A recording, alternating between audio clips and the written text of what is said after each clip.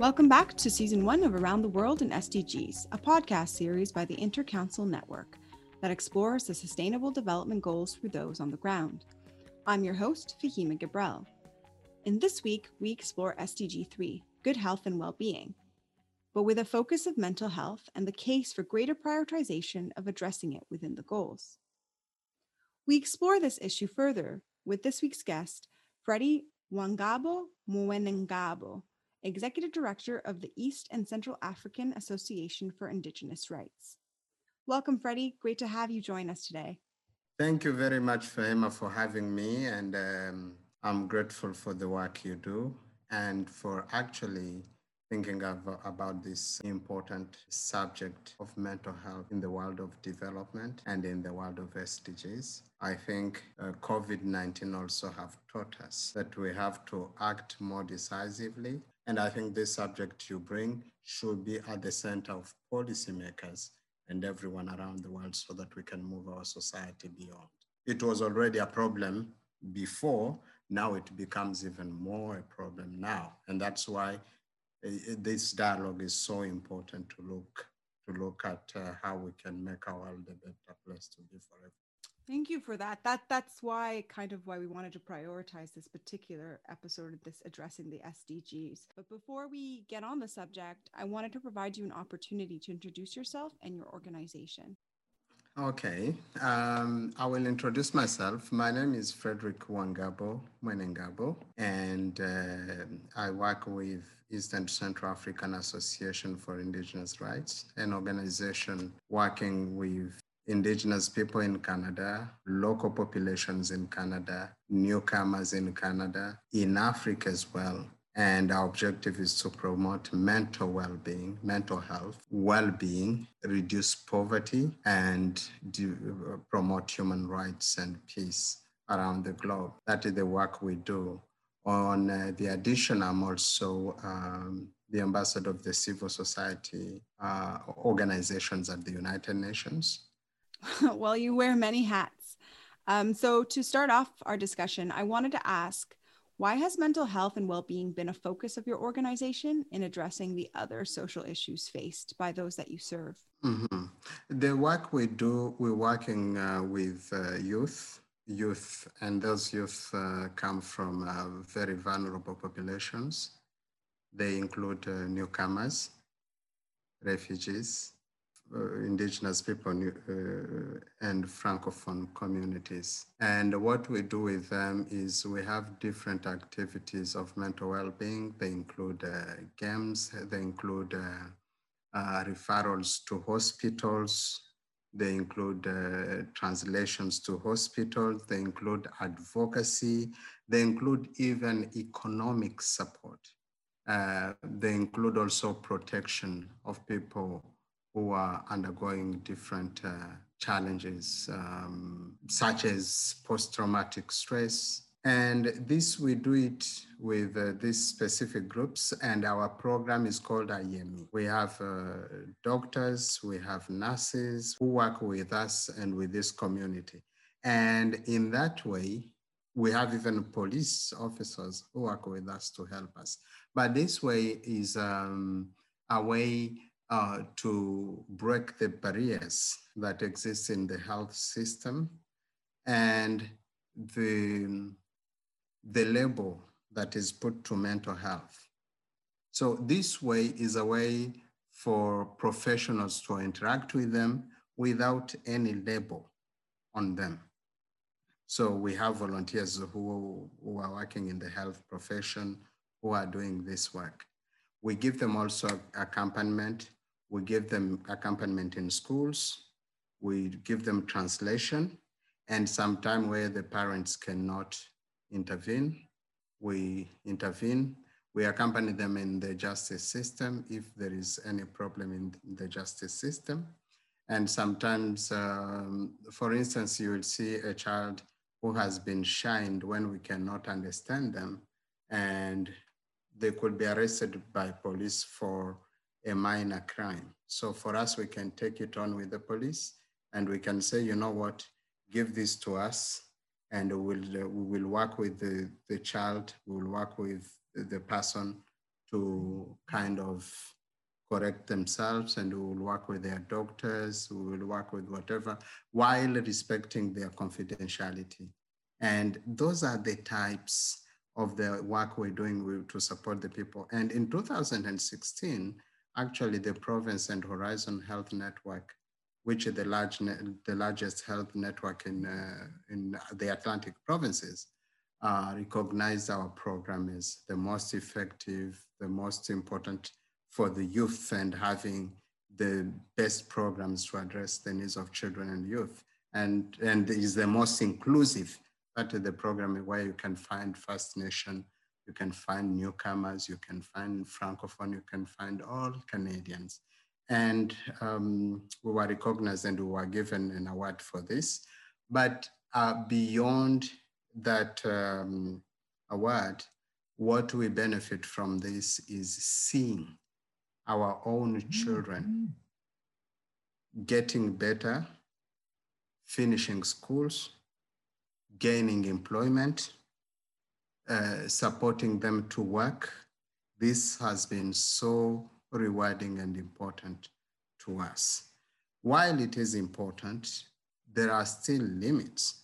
I think we can do better as Canadians. You mentioned that your organization was recognized for its successes in programming and inclusion. What makes your approach different from other organizations? Our approach is honestly a little bit different. I've heard from many people that it's very innovative. And the reason is because for us, we don't focus on clinical. We focus on the before the person can get sick, when the person is sick, and after the person is sick. So we don't just wait for someone to be sick so that we can focus on them. And we don't shine them. And the way we bring doctors, helpers, and so on is not in a regular setting. For instance, I'm playing bowling with you, and I'm a mental health doctor, I'm a psychiatrist. We can start talking about our problems. And there I can help you. I can tell you, have you seen a doctor? Have you talked to so-and-so? That way, it won't shine you as not being well. But it's a way of sharing experiences, exchanging, and there I can help you to go here, or even myself, I can help you. So that is what makes it different. There is difference in knowing that you are sick in a way that the clinic will tell you, and there is a difference in knowing that this is okay. You are sick, but it's okay. We are all there, and I will be with you, and I will work with you. I'm your friend. There is that difference. So that makes our program different. There is nothing good in telling a child in a high school that, you know what, you are mentally ill. Because we can all be mentally ill. Who diagnoses mental illness? We can all be mentally ill. But the way you bring it to that young boy, young girl, child, whatever listening to you, is what will cure the person, is what will make the person know that you know them. I know you by your name. I know you by how you look. I know you by how you feel. I know you. I love you. You are part of us. And what you have is not different of what everybody has. It's just a regular situation, and we can work together if you are willing so that you can come out of it. That is what makes our program special. Personal touch of the people working in the program, of the people committed to the program, and even the people involved in the program themselves, because they become also mentors, and they mentor all other people who might have the similar challenges that they may have experienced. And we have had many who have gotten better, qualify in schools, graduate, and back they come and they say, okay, this program helped me, this and that. For instance, can I give you an example? We had, there is a lady who was from Burundi. She came here and we were having programs. And every time we could have the programs, I could see the lady crying. We didn't understand why. On her birthday, there was brought a cake because people who were in our program, every time we are celebrating birthdays, we celebrate their birthdays and we celebrate it with a cake. She started crying. As she was crying, I went to her. I said, why are you crying? She declined. She couldn't talk to me. Early morning at 4 o'clock in the morning, next day, she called me. She said, my father cannot make me cake. That's why I was crying, because I don't belong to that family. I asked her, how don't you belong to the family of your father? She said, I was adopted. My parents have died. So I have no future. I have no what. I understood immediately. She was having problems in schools. Now I understood why. We moved quickly with her. We moved quickly with her doctor. We moved quickly with everybody, and we understood. But a doctor who is working in hospital cannot get something quickly from a person like that immediately, because they don't even know. They will just be reading their books and tell you by the letters what you should be doing, how you should do it. But a program like this makes it different because someone finds in you an ally. And that finding you in an ally, you have to take it seriously, respectfully, with all the consideration you can do, because if you slide a little bit, you will break the whole life of that person. And for us, that is why that program is so important. And all our volunteers, all our contributors, all our doctors, whatever, they are well trained to focus on that. And that is why our program is more important, because we are actually a bridge to all the services to help these our friends and colleagues who are undergoing these challenges. It appears that you have a people-first approach to serving your client, which has probably led to your success. Why is it important to meet people where they're at and provide them with a sense of dignity in assisting them in overcoming their current obstacles? I really think it's very, very, very important. It's very important in mental health, in health system in general, to recognize people and understand their problems as human problems. It's important to ask, how are you feeling? Even to understand that their feeling is human feeling. Make it, translate it to human feeling, humanity. And well-being starts there. So it has been so important for us to do that, because we've thought ourselves in the same way. And it is the most important that you can do to any human. So when you speak around that, when you feel the same way, no matter what your sickness is, no matter what you're suffering, no matter what you're going through, we will all listen to ourselves with one voice. It's one voice. It is that there is something wrong with me, but I'm okay. I will be okay. I can be okay. There is no problem with me.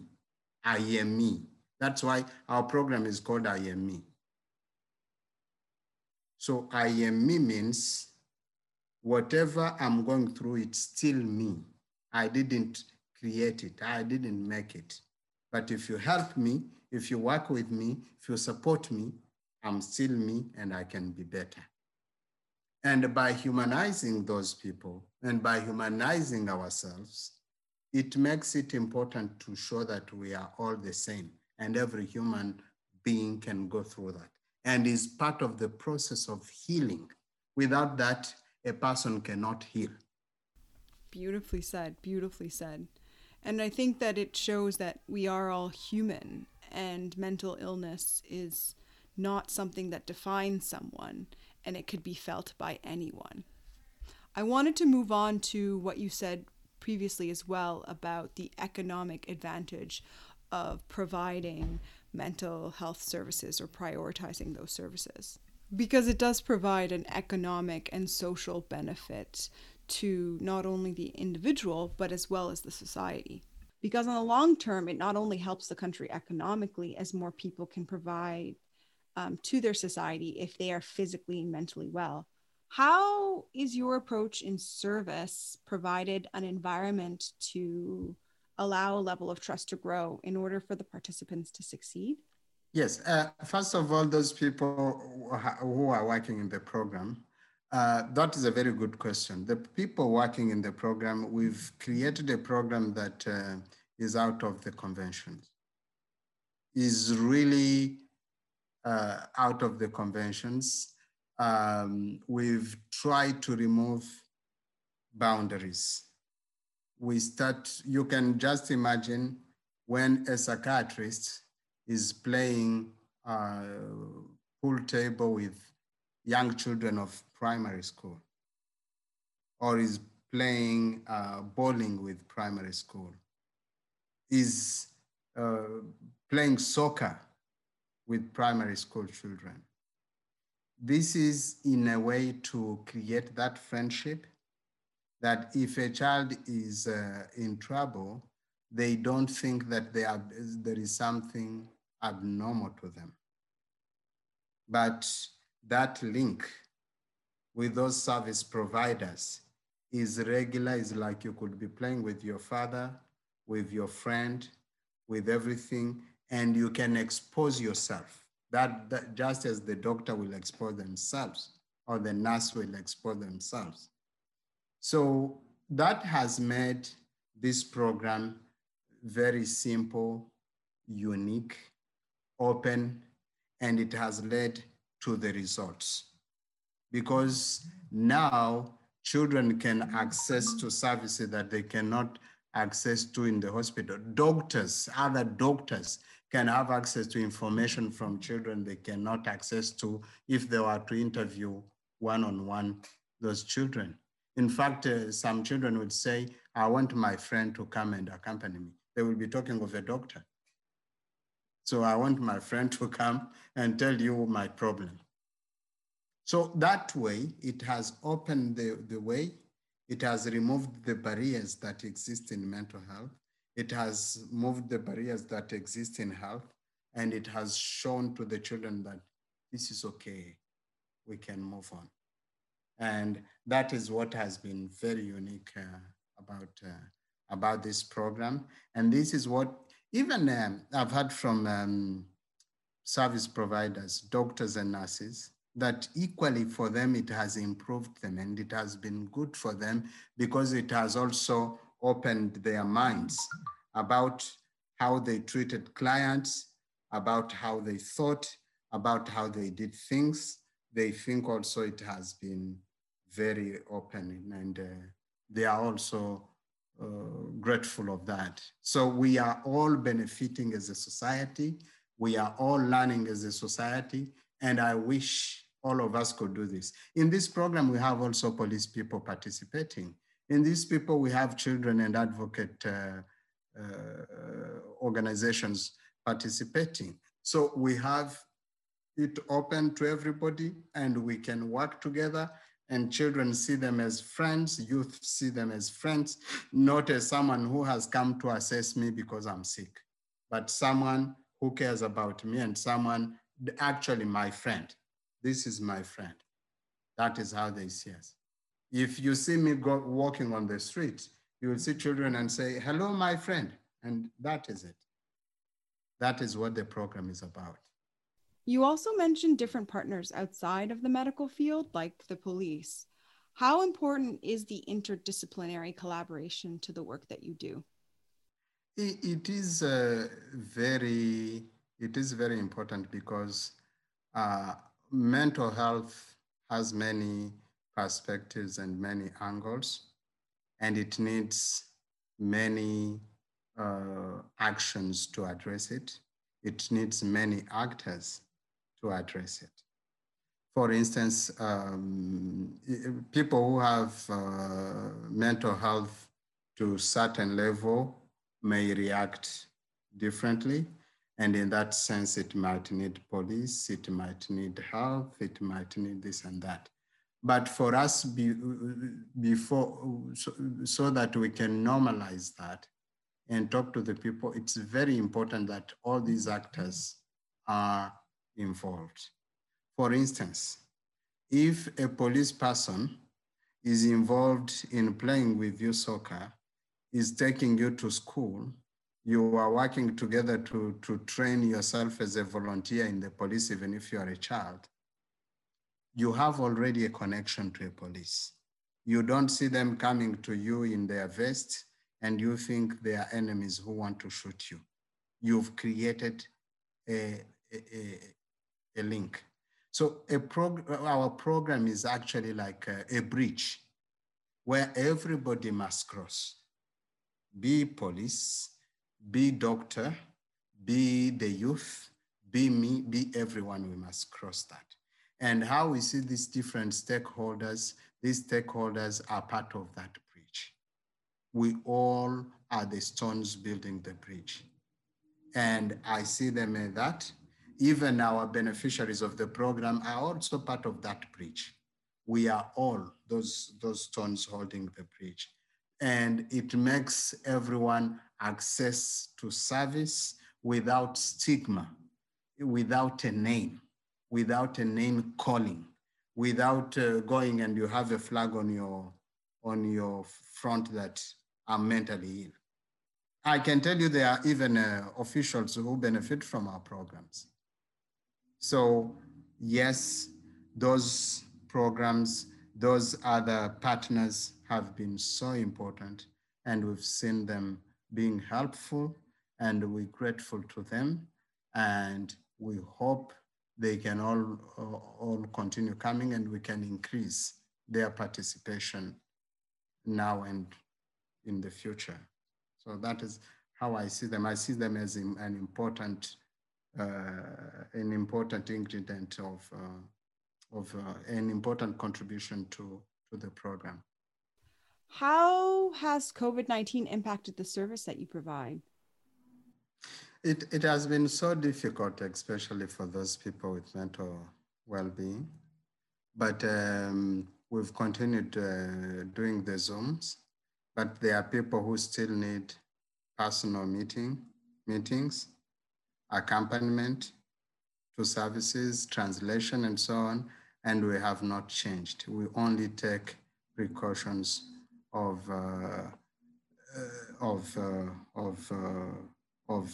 protection on COVID-19, but it has made the program expensive because there are some steps that we need to take that are also out of what we would have done in normal circumstances. For instance, spaces for meeting, it has increased because we were meeting before around 100 people. You can just imagine meeting 100 people in one room. We cannot do that anymore. So instead of meeting 100 people in 2 hours in a day, we will make 10, and the place has to be cleaned. It means more resources is needed, more human resources is needed, and so on. So that is what COVID has brought, and that is the challenge COVID has brought. But in this situation of mental health, yes, Zoom will be so important, but you know that there are people because of the current situation and the status of their mental well-being cannot access Zoom or could not be able to access or know how to access or whatever. So in person is helpful, and you cannot just leave them that way and say that it will be okay. So that is what the challenges has been. It has doubled our work. But what can we do? We are society, we are human beings, and we have to support each other. Finally, in order for us to reach our global goals in regards to good health and well-being, what do you hope to see that countries do in achieving this? I think we have to put mental health a priority at the center of all we do. And I've told you, there is no 230 development goals without mental health, without mental well-being of the people, because we depend on the well-being of everyone for the society to be well. If we have to protect environment, we have to be well first. If we want to address poverty, we have to be well. If we have to promote gender equality, we all have to be well. So mental health is a key goal of the SDGs that must be addressed. And what we need to do, we need to focus on mental well-being of everyone, the respect of everyone, the respect of human dignity, and then mental well-being is the most important goal in everything. To achieve everything, people must be well.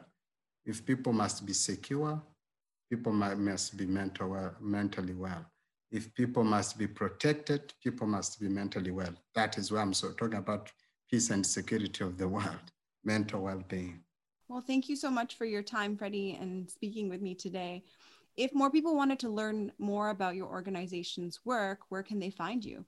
Our listeners, thank you for giving that opportunity. Our listeners can follow us on www.ecare.org, www.ecair.org, and they will learn about the work we're doing. But also personally, I'm always on Facebook as well as a person, Frederick Wangabo Mwenengabo. Anyone can find me there and we can work together. But thank you very much for giving us this opportunity to speak on this issue. And thank you very much for thinking about this important issue. And we should also thank the Intercancer Network for really organizing this with you. It's an important subject. We may not know how important it is, but it's huge, it's big, and the whole world should be focusing on something like this now at this particular time. Well, that's it for this week. Be sure to catch us weekly for more stories from those on the ground addressing the SDGs. I'm your host, Fahima Gabriel, and you've been listening to Around the World in SDGs, a podcast series by the Intercouncil Network and a project made possible with the financial support of the Government of Canada.